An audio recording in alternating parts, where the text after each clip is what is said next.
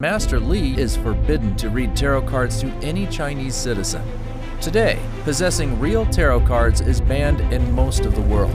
His prosecution results from the Chinese government's determination to keep the people in the dark and under their brutal control. The tarot cards sold online and in stores today are weak, watered-down versions of the powerful mystic cards that once caused the rise and fall of great empires and gave godlike insight to mere mortal men. Li is a member of a secretive underground group that is dedicated to bringing back true tarot and putting its power back in the hands of common people.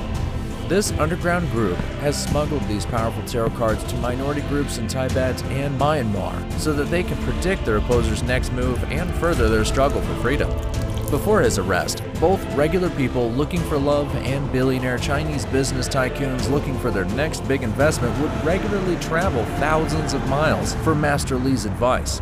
But Li can't use tarot cards to help them anymore without risking rearrest or a much worse fate. But he hasn't completely stopped using tarot cards to help those in need.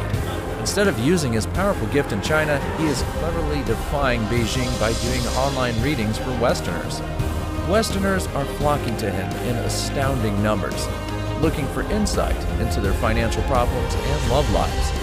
Click the visit site link to visit Master Li's website and get your own tarot card reading.